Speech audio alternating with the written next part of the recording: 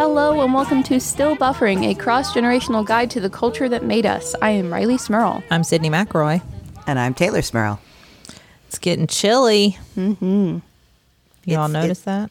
You got chilly? I've still got like sweaty.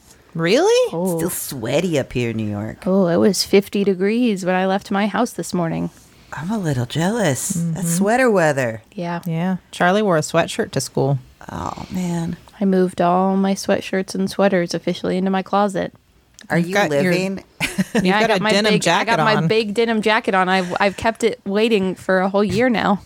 I feel like this is the perfect season for you, Riley. It's denim jackets, sweaters, cardigans, perhaps. Cardigans. I have so many cardigans. They didn't, for a second, it's funny, I showed up at, I provide medical care at one of our local day shelters, and I showed up, and there's like a screening desk. They check everybody for COVID symptoms and temperatures and stuff as you walk in. And as I came up to the thing, I was all huddled up in one of my big flannels, and they looked at me and they were like, "Can I help you?" Because they thought I was like somebody new there or something. Oh, no. And I was like, I'm Dr. McElroy. I knew who it was. I was like, "Hey, it's me." And they're like, "We've never seen you all, like in a big flannel. You're always in your scrubs." I'm like, "Well, it's cold." They thought I was like a new volunteer or a new staff member or something. And I was like, "No, it's me. Just me." You're like, "Well, you look so casual." I'm like, I "Well, want to be cuddled in a flannel." It rained a bunch last night, and it got down to like 62. And I put on a hoodie, like I had to run some errands later. I was like, "Oh yeah, gonna go out in a hoodie." And I walked outside. I'm like, No, I don't need this. Yeah. It's still 60. Yesterday was my first class day that would have been cold enough for me to wear a sweater or cardigan or flannel or anything like that. All my fall outfits I love so much. But because I overslept and I was so tired, all I wore was sweatpants and a sweatshirt. I was like, well, at least it's cold enough I could do this now, I guess. That's cozy. It's cozy. It was very comfortable. we're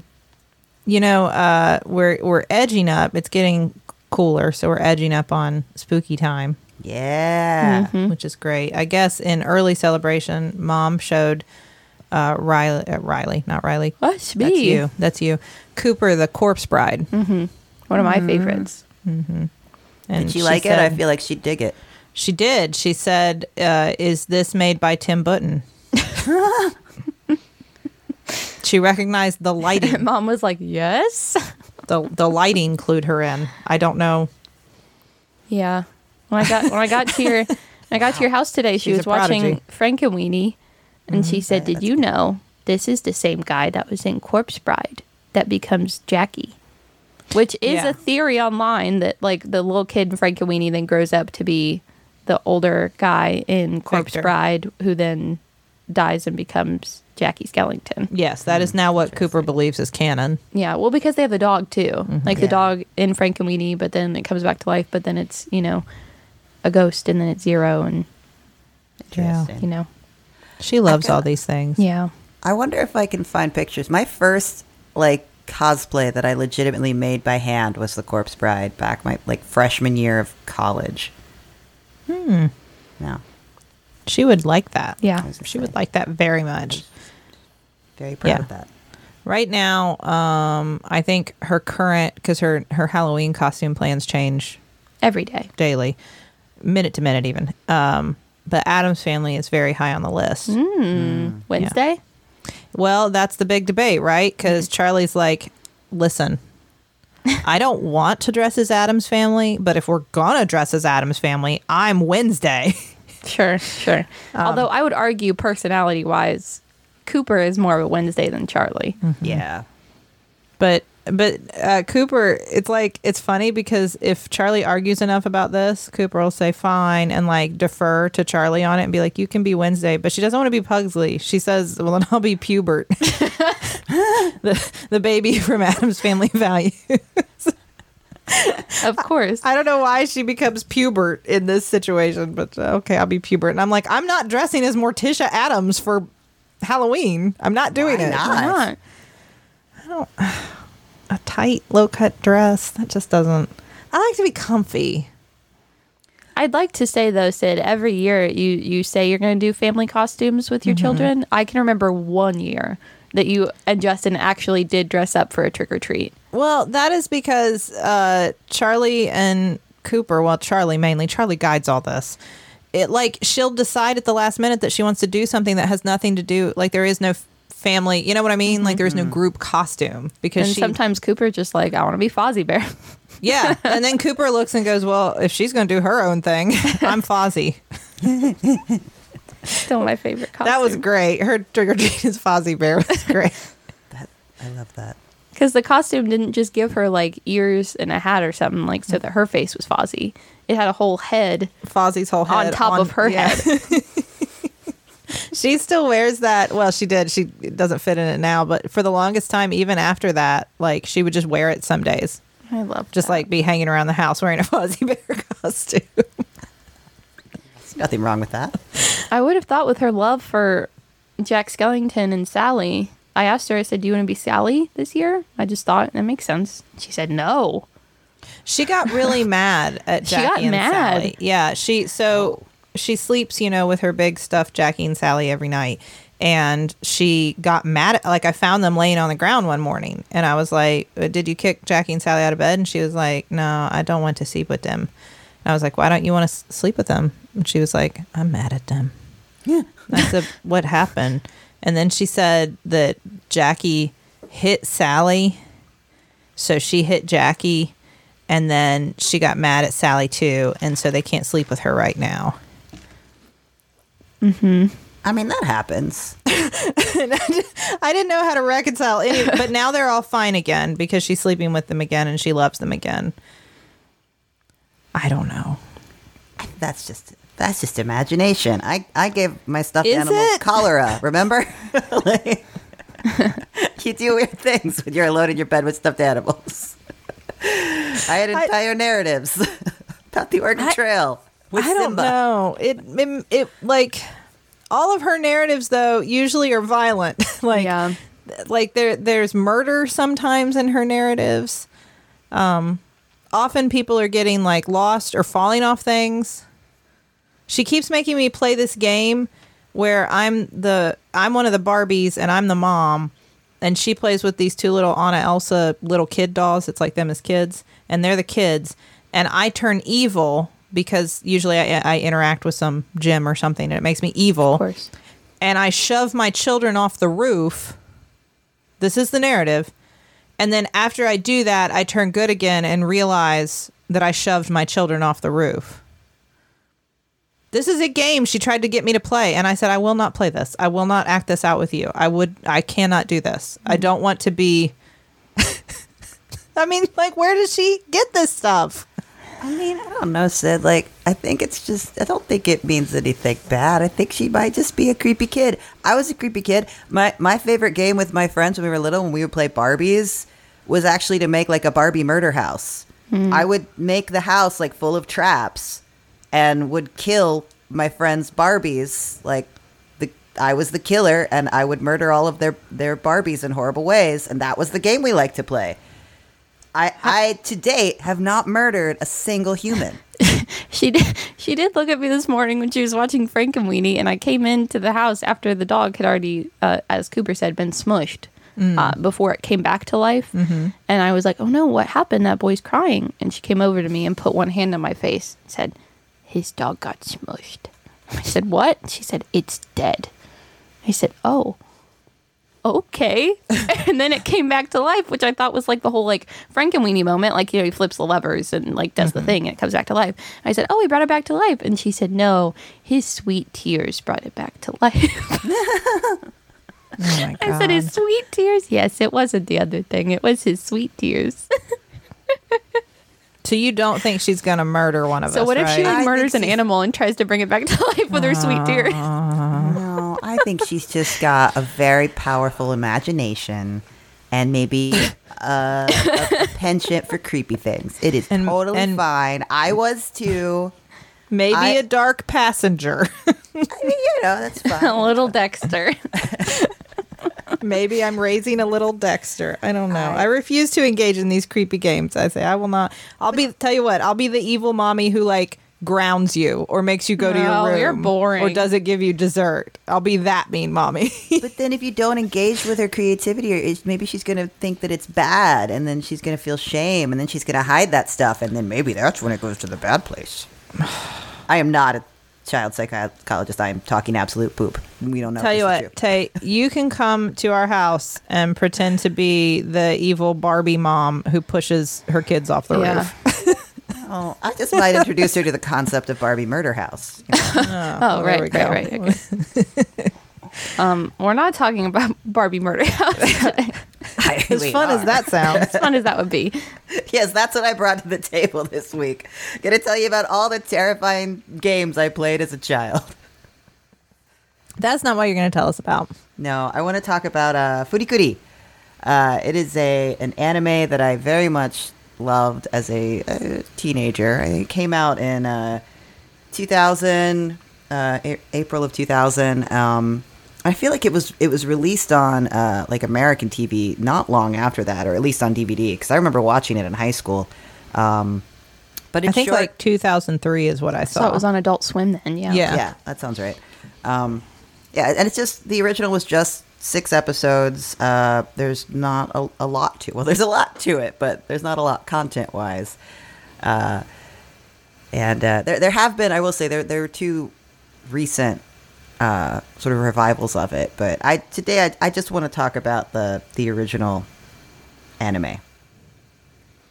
Well, first of all, can you, for our listeners who are not familiar, and I don't know, having watched it, I'm still not entirely sure if I can give like a brief synopsis of what happens. Yeah. I feel like I need to watch it through again. Yeah. Although reading about it has helped. I think I have probably watched this 5 or 6 times in its entirety, and there's a lot that I still go like, it's just cool to look at. But basically, there is a young boy that he lives in this town where kind of nothing ever happens, and then this alien girl sort of crash lands into his life, and she literally, and she's fighting this like force, this medical mechanica, this sort of evil force that's present. Like there's like a big facility in this town that's related to it, and she can like gain access to things that are within medical mechanica through this portal, I guess, that's in this young boy's head. So she's using this young boy to get what she wants, and it's the development of sort of their relationship together, sort of a coming of age story in a very weird way. There's the title of the show is actually FLCL, right? Yeah. And I was trying to figure out like what Fully Cooley is just supposed to be like a fun thing, right? Like just a fun title for it that doesn't necessarily have a specific meaning. Well, I mean, they have several segments in the show where they kind of talk about what it is, but there's never a consensus, There are a lot of words in Japanese that are sort of like onomatopoeic, like the sound that something makes is what it's called. So there's that whole bit where they're like goody goody and like all this, and they're making different sounds that represent like, whatever, like your heart beating or, like something. And it's along those lines. But they also, at some point, it's like the shorthand for a medical process of like a brain scan. So I think it's just, I think it's a bit of a nonsense term that's used in several ways throughout the show. Okay. I will say, after you told us, last week what we were watching, I then a few days later went to go look it up, and I'd forgotten you had said it's just FLCL. I was like, try to type it in, like, I know, I didn't know. It's like, and then you just type a few things, see what comes up, and eventually it did come up. I was like, oh, that's right. They did say it was just FLCL. Never mind. Okay, that took longer than it should have. Yeah. I when I first learned about it, all of my friends called it FLCL.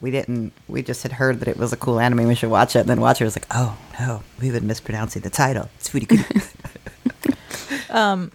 My initial take on it, and I would love to know about like why it means so much to you and why it's important to you, but My initial take is that it felt very much, and I understand this is just one interpretation of it, of like you said coming of age, but like specifically like a puberty sort of story, because it seems to be a lot of imagery that like really does feel like kind of that sexual maturing kind of thing, but then also emotional and relationship maturing, like all that of course is what the show develops into. But like immediately at like the first episode I was like, oh, this is some sexy stuff.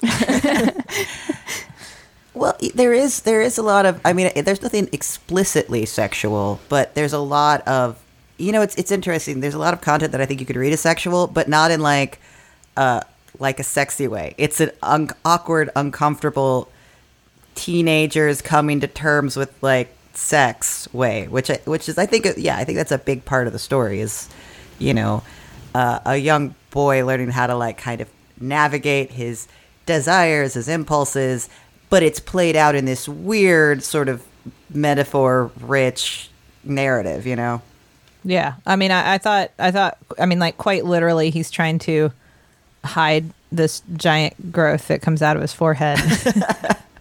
And I was like, okay. Yeah, no, I mean, some people have reduced it just to like, oh, that this is about like a boy learning to control his boners, which I think is a bit reductive. I think that's a bit simplistic for the show, but I don't think you're wrong in saying that's there. I hadn't thought that, Sydney. That didn't immediately cross my mind. It didn't? No. I mean, now I'm like, okay, well, all right. But I saw it a little, I don't know. Right? That was the first thing I thought is like, that's supposed to be like a boner. Okay. I think it works. I mean, I'll be honest, when I first saw it, I thought it was more about like, because it's coming from his head, and several things are coming out of his head throughout the show, that it's more about like the things that can literally come out of, not literally, figuratively come out of your head. Like, yeah, the way you direct your life with your thinking, and that's his.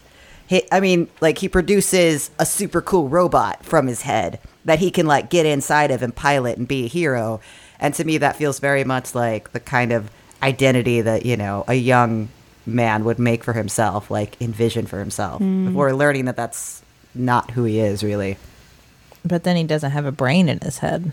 Well, he's got like a portal. I don't know if he doesn't have a brain. It's never really explained why exactly he can summon things through his head that are particularly...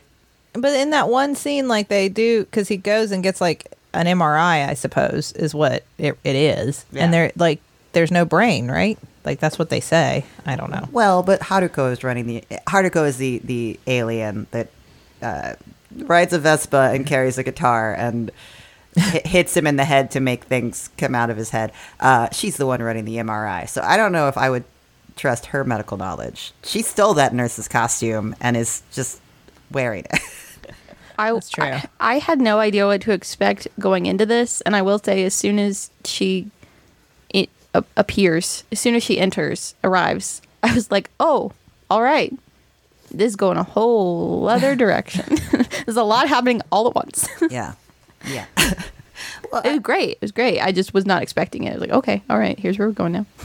I mean, I feel like the most of the love for Furikuri is, I think it's fair to say it's centered around the character of Haruko. I think it's just an iconic character in anime. And, I mean, I feel like I have very much like types of characters I enjoy, like it's that sort of tank girl, like just a completely untamed woman who is just like on the edge of like good or bad. You don't really know neither, but completely out of control. Like I very much like that archetype, and that is very much Haruko, I think it's always interesting too when you see that kind of character, and I wonder too if when we were younger, Tay, if you weren't drawn to characters like that in shows who weren't men, because it's so much more acceptable in any form of media, whether it be an anime or we're talking about a movie or a book or a TV show, anything, for a character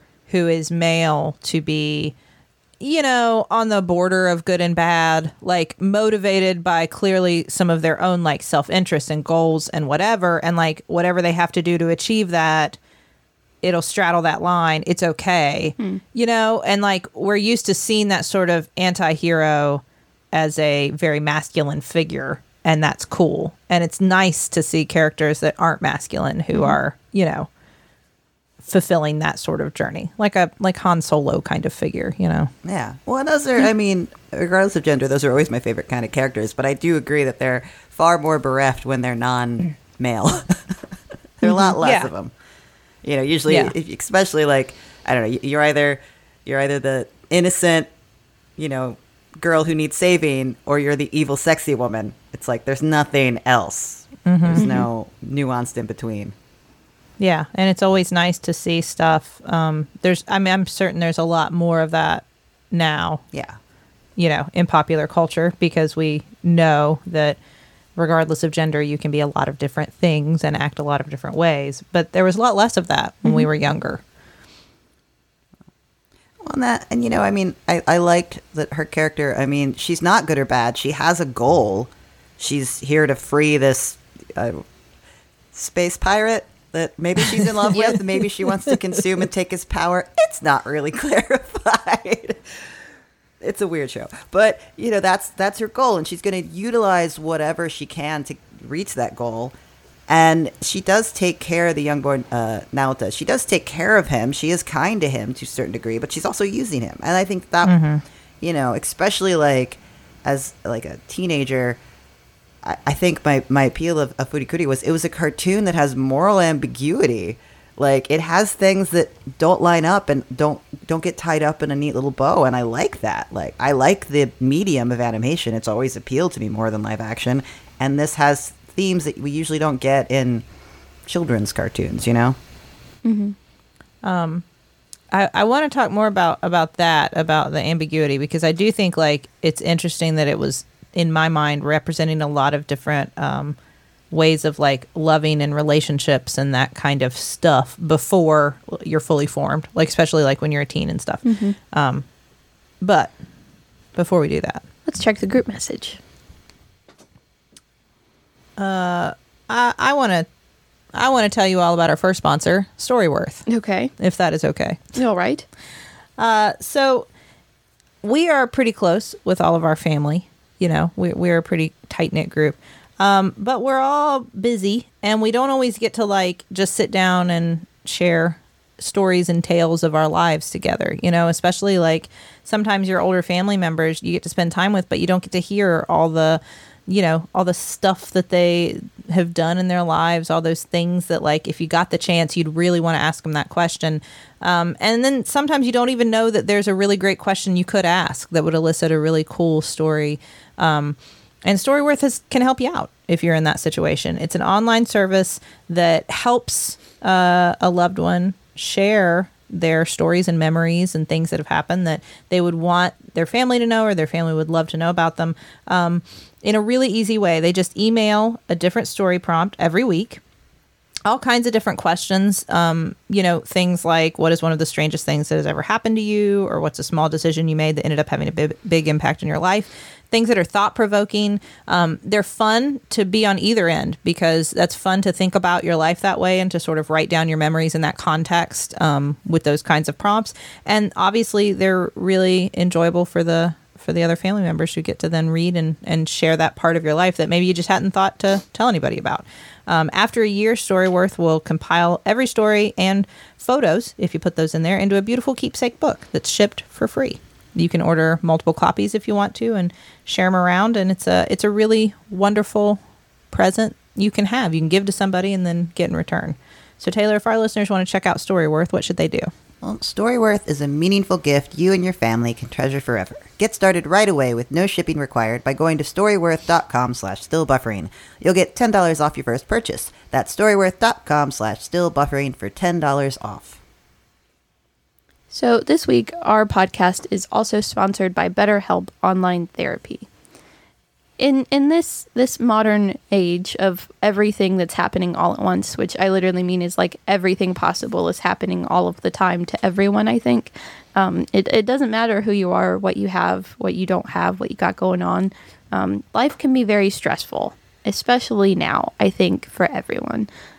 Whether that's because maybe you've been alone for an especially long period of time, staying safe and staying isolated. Maybe lots of things you've been looking forward to have been canceled or postponed, and you haven't gotten to do all those things that you've been planning on for a long time. I know I fall into both of those boats.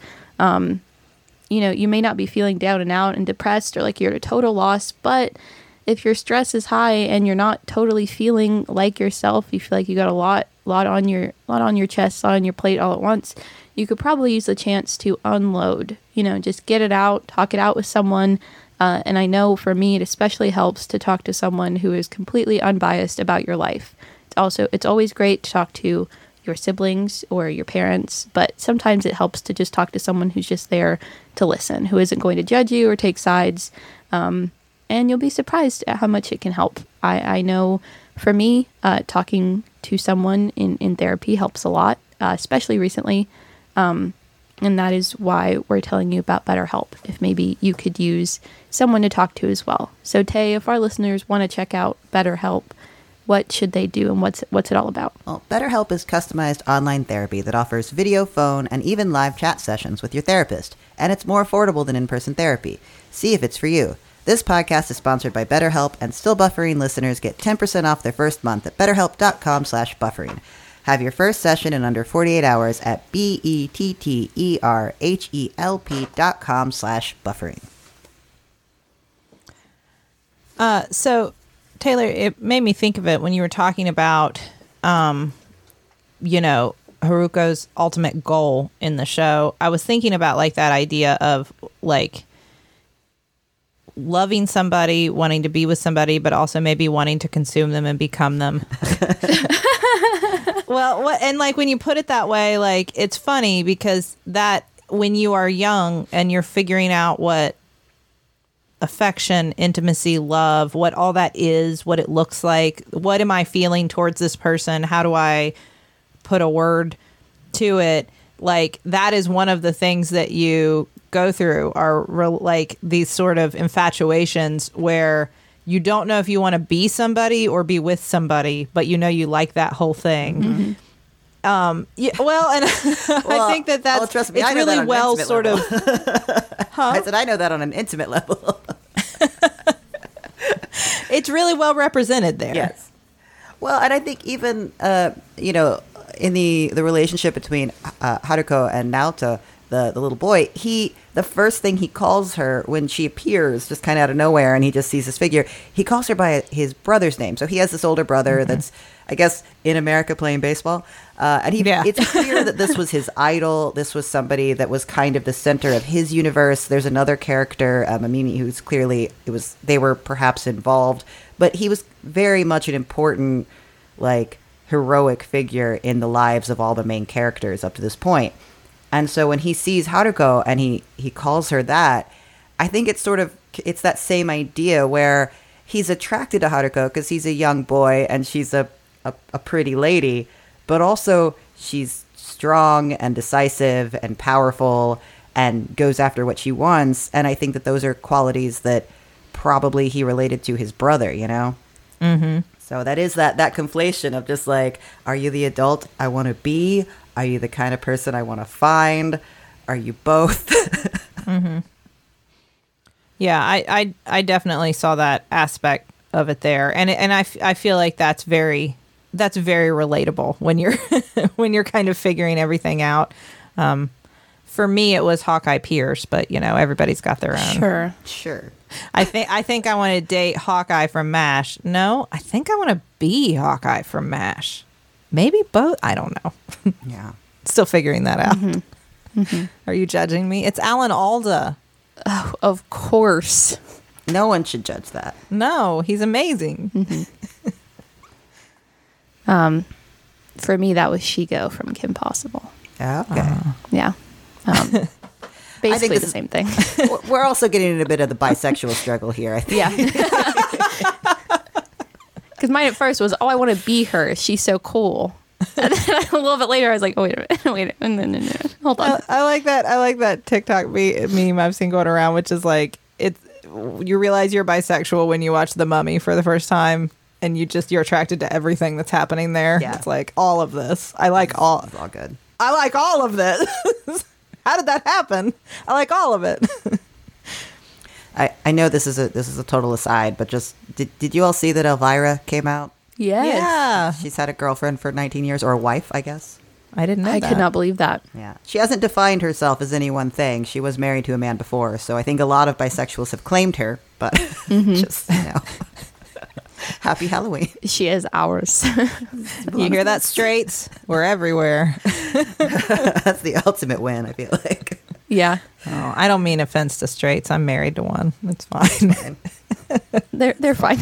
They're fine. But, another aspect that I haven't talked about for Furikuri that I think was a big part of my love for it is the music. The music is so good. It's a lot of it's by the Pillows, which is like a Japanese like alt rock band. I listen to them a lot. I don't know, like I've heard them. I think back in the day when they were introduced to me, it's like Japanese Weezer. They're their own independent, very accomplished artists, but it does fall in that realm of like sort of alt nerdy rock, and like the music makes this so much more powerful than I think the anime would be without it. Mm-hmm. No, I enjoy the music. In one of the articles I was reading about it, they were talking about the kind of guitar that she carries. Yeah. Like, I guess is very cool. I don't know anything about guitars. Apparently, it's a very cool guitar. And I think it's also a great symbol to employ about this sort of coming of age, a young boy figuring out who he is. Like, that there are all these cool guitars, Like, it's like, I don't know who I'm going to get a guitar. Like, that's going to be my personality for a while. That is definitely part of growing up, though. There is that moment where you decide, and I think for many of us, it is a guitar. Yeah. Well, now is the time I get the guitar, and that becomes who I am. Yeah.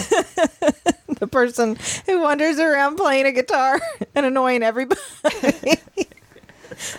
I did read that the creators of the show chose to use a soundtrack like that. That was more of like, at the time, it was more of a modern sound. And I guess that was not typical for anime. I guess that wasn't something that you would usually see. Is that true? That's not usually like the kind of soundtrack you would see? They said that using that kind of a sound as opposed to a more traditional type, I guess, anime soundtrack. I think now, like, mainstream bands or like popular bands of all genres are employed in a lot of anime music. And I won't say it didn't happen, because I'm thinking of some other bands that definitely, like, I saw perform at Otakon because they did openings for other animes. But like the through music, I do think that was unique for the time. Right. Like, it's not just the opening and the closing. It's that throughout the show, you get the same refrains and the same like bass lines. I think that was very unique. I don't know. I don't know if it holds up to Rainy Day Man for me.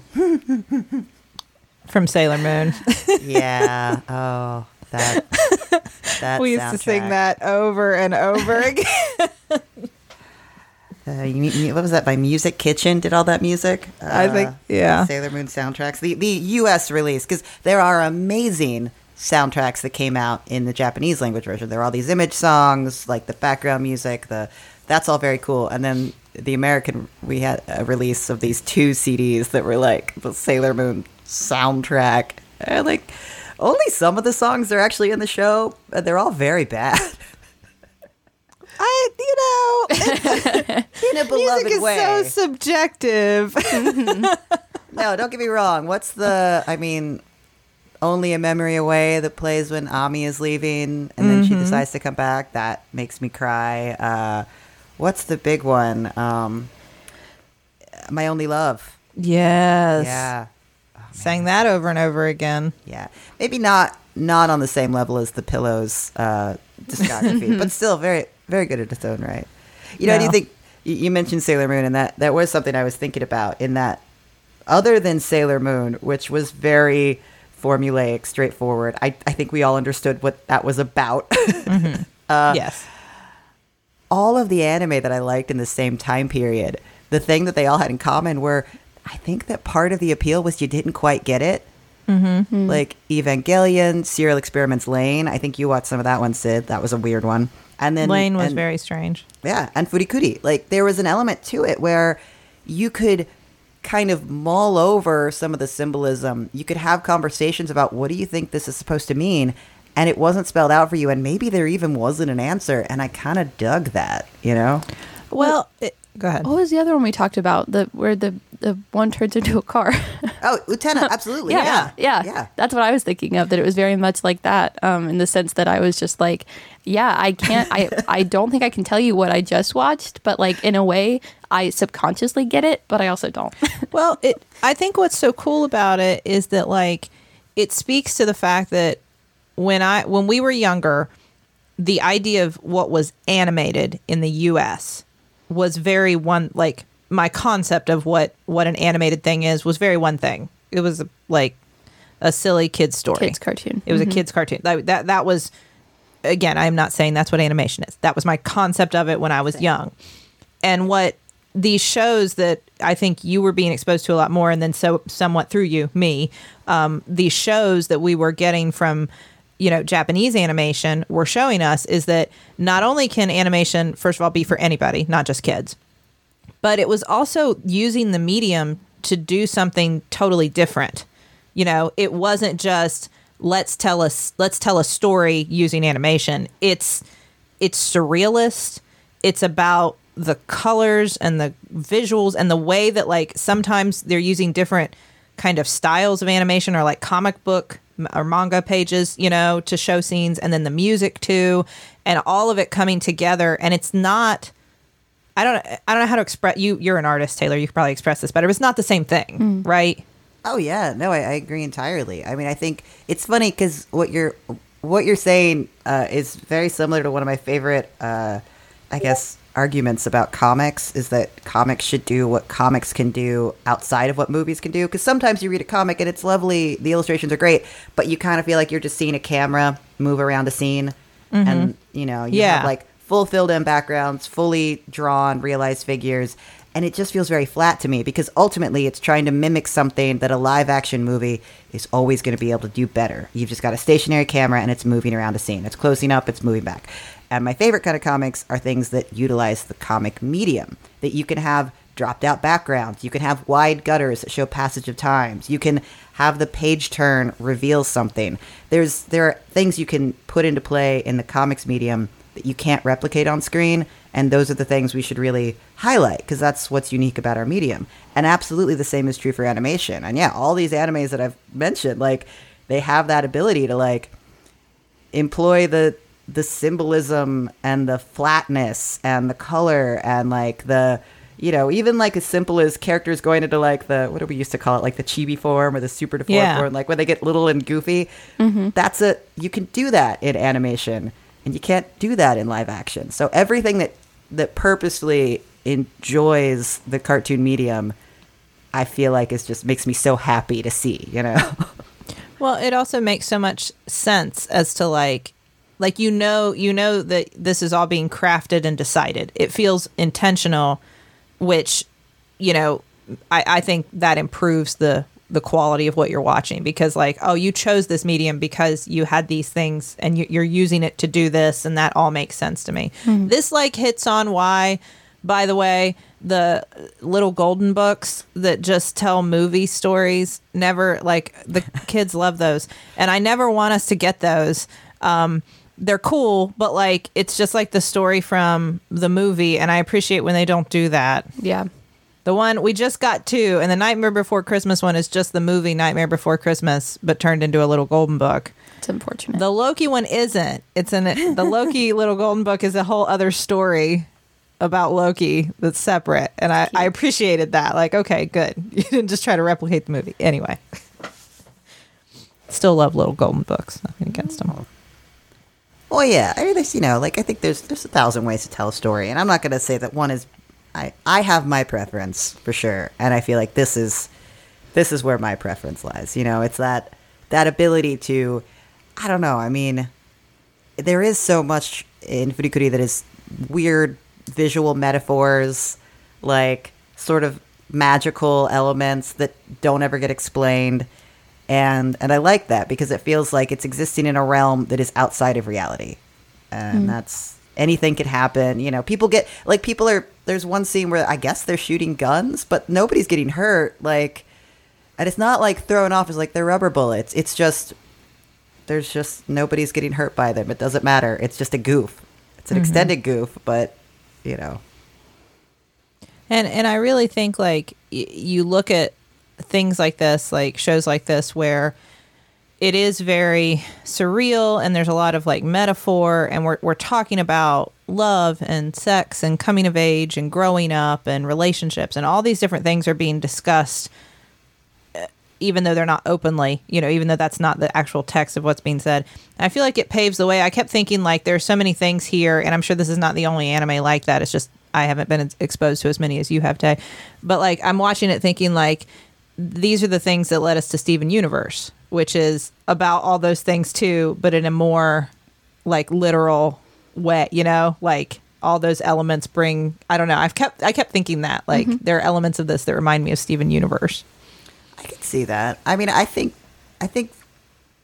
there's, like, that lack of ambiguity in Steven Universe where we've just chosen to explain what the magical things represent, and we've got it's still that heightened reality, which I enjoy, but there's this total commitment to not being understood. I feel like, you know, I thought maybe it wouldn't sell to, like, probably wouldn't sell to a mainstream animation audience in America, but definitely had, like, a glory point in the late 90s and 2000s. From what I could tell, it is like unanimously loved by critics. Every like review and stuff I read about it was glowing. Like every you know, it I don't know if it broke into, like, mainstream audience success, but in terms of, like, critical success and, like, a big cult following and inspirational for other programs, like, absolutely it checks all those boxes. I did think it was funny that you say that, you know, the commitment to not being understood in a very more literal way. The creator was talking about when it was, like, being transferred to an American audience, and I guess there was a lot of, like, in-jokes that were very much understood by the Japanese audience, that they were trying to figure out, how do we translate this so it makes sense, like, not just, like, translate it so, like, the words translate, but, like, so how any of it makes sense to someone in America. And there were some people at the time saying, you know, this doesn't translate well to an American audience. You need to work better at making this more understandable and comprehensive to someone not from Japan. And the creator was like, comprehension is not key in understanding this show. You shouldn't need to comprehend it to like the show. You don't need to understand it. I think that's really true. It's funny when I was rewatching it, because now I think I'm more aware of localization. It's where, like, if somebody makes a pun in Japanese, we'll translate it to, not directly translate it, we'll put it in an English pun. Right. But there's none of that. Like, there's that whole first comic book sequence, I think it's in the first episode, and they're making all the puns on furikuri, and they're making all those other, like, sounds that make sense in the Japanese language, and they had no interest in making that easier to understand. But then I also feel like that's true. Like, I feel like you could watch this and just sort of turn off your brain and think of it as you're watching an extended, very cool, very visual music video, and you would enjoy yourself. Well, that kind of happened after a while, because, like, that scene that you're talking about, I rewound it and watched it again to try, because I was like, I didn't understand any of that. I have no idea if, and my assumption at first was a plot point has happened and I don't, I've missed it, and now I won't understand what's happening. And I watched it again, and I was like, no, still don't understand anything that just happened. And then after a while, I got the sense, like, oh, okay, That's fine. This is fine. Yeah.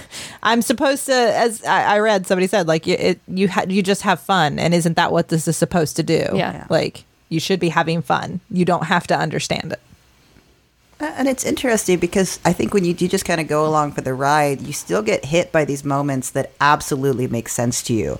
Like the baseball episode where they keep saying that now to somebody that doesn't swing the bat. And I think we know what that means. Like, I feel like that's just, you don't go for what you want. You don't make moves in your life. Like, that's very much like, I think, a young adult feeling. And when he finally swings the bat, it's a guitar, but, like, out of all the, wildness going on, that moment still kind of catches me and, like, chokes me up. Like, oh, like, it's like he's moving into himself. That's great. Yeah. I think that's the other part of it that is cool is like, as I was trying to think about like, why am I having trouble following it initially? Part of what I considered is, am I seeing it in some ways through the eyes of a 12-year-old boy? Mm-hmm. Is that part of why this is hard for me? Because like, I'm a 38-year-old woman. And so, but as a kid, when I was 12, did the world look a little more like this? Not literally, you know what I mean? But like, is that sort of how things come in and out of your existence and your headspace? Like, it all feels weird and surreal, and stuff feels sudden that isn't sudden, and stuff is loud and colorful, and mm-hmm. you know what I mean? Like, mm-hmm. everything sort of comes in at that volume because it's all new, it's all weird, and inside your body, everything is freaking out. And so, yeah. I don't know, like, if you look at it that way, it makes more sense. Yeah, in a very real sense. It's like going through puberty. It's like your body's being hijacked by an alien force. All sorts of weird things are happening that don't make sense. There are thoughts in your head that aren't yours. Like, suddenly people are worried about what kind of adult you're going to be. It's a lot. And I think that that's the story that's being told here, but it's not trying to make it, it's trying to tell the story of the psychology of it, not the reality of it. Mm-hmm. Well, Tay, I just want to say that I had never heard of this series before you brought it up for this. For whatever reason, I don't know why I had missed it, but I super enjoyed it. It was really neat. I kind of want to watch it again so that I can like mm-hmm. think through some of these things. You know what I mean? Like, it felt like something I needed to re-examine afterwards. Yeah. And I'm looking forward to, I want to check out the other series, like seasons that came later. Yeah. I mean, they're very, like, it's Haruko's there. It's a little bit like there's a young adult companion that she's using for, it's not the same at all, but it kind of has the same vibe to it. The style mm-hmm. changes a bit. My heart still belongs to the original, but I do think if you're a fan of the original, the new ones are worth checking out. Yeah. Well, thank you so much, because I definitely would not have encountered this had you not brought it up, and I really enjoyed it. Me either. Yeah. And of course, as always, there is a lot of sexual content. There is a lot of violence. So just if you're sensitive about that stuff, maybe this isn't for you. But it's very much a beloved anime to me. So thank you both for watching this with me. Thank you. Thank you. What's next, Rilo? Well, we seem to have a history of talking about less than great, maybe some questionable sequels on this show. I don't know about that. I don't know about that. But it has been brought to my attention that Legally Blonde also maybe has a questionable in terms of quality compared to the original sequel called Legally Blonde 2, Red, White, and Blonde, that we have not discussed. That I feel like if I'm going to criticize Sydney's sequel choices, we can at least do the same for you. My own. So we're going to talk about Legally Blonde 2. All right. Love it. I haven't seen it, so I'm looking forward to it. Yeah. Should be interesting. Maybe I'll love it. Maybe. That's knowing you. Yeah, you'll very probably possible. like Very it better possible. than the original. Yeah. Very possible. Well, thank you all. Thank you, listeners. Taylor, thank you. As Taylor said, if obviously there's sex, there's violence, but if you like that stuff, if you like FLCL, Fooly Cooly. And thank you to Maximum Fun. You should go to MaximumFun.org. Check out all the great shows there. You can email us at stillbuffering@MaximumFun.org, and you can tweet at us at stillbuff. And thank you to the Novellas for our theme song, Baby Change Your Mind. This has been your cross-generational guide to the culture that made us. I am Riley Smurl. I'm Sydney McElroy. And I'm Taylor Smurl. I am still buffering. And I am too. We didn't mention the guy with the seaweed paper for eyebrows. I thought that. Oh yeah, gosh, we didn't. That's something that I don't think I like that they didn't try to localize that. Like, how would they have explained that? Yeah. Green pork rind. I don't know. Never Yep. Pork rind. Congratulations! You've won a ticket to attend an exclusive opportunity in a relaxing environment with two lovers. Wow. Well, this sounds like a sort of proposition of sorts, but really it's an ad for our podcast. Wonderful. It's a show we do here on Maximum Fun where we talk about things that we like and things that we're into. I'm Rachel McElroy, and you just heard Griffin McElroy, and we are excited for you to join us as we talk about movies and music and books. Things like sneezing or the idea of rain. Can you get news or information you can use? Absolutely, you cannot. Because we're here to talk to you about pumpernickel bread. You can find new episodes on Wednesdays. So catch the wave! MaximumFun.org. Comedy and culture. Artist owned. Audience supported.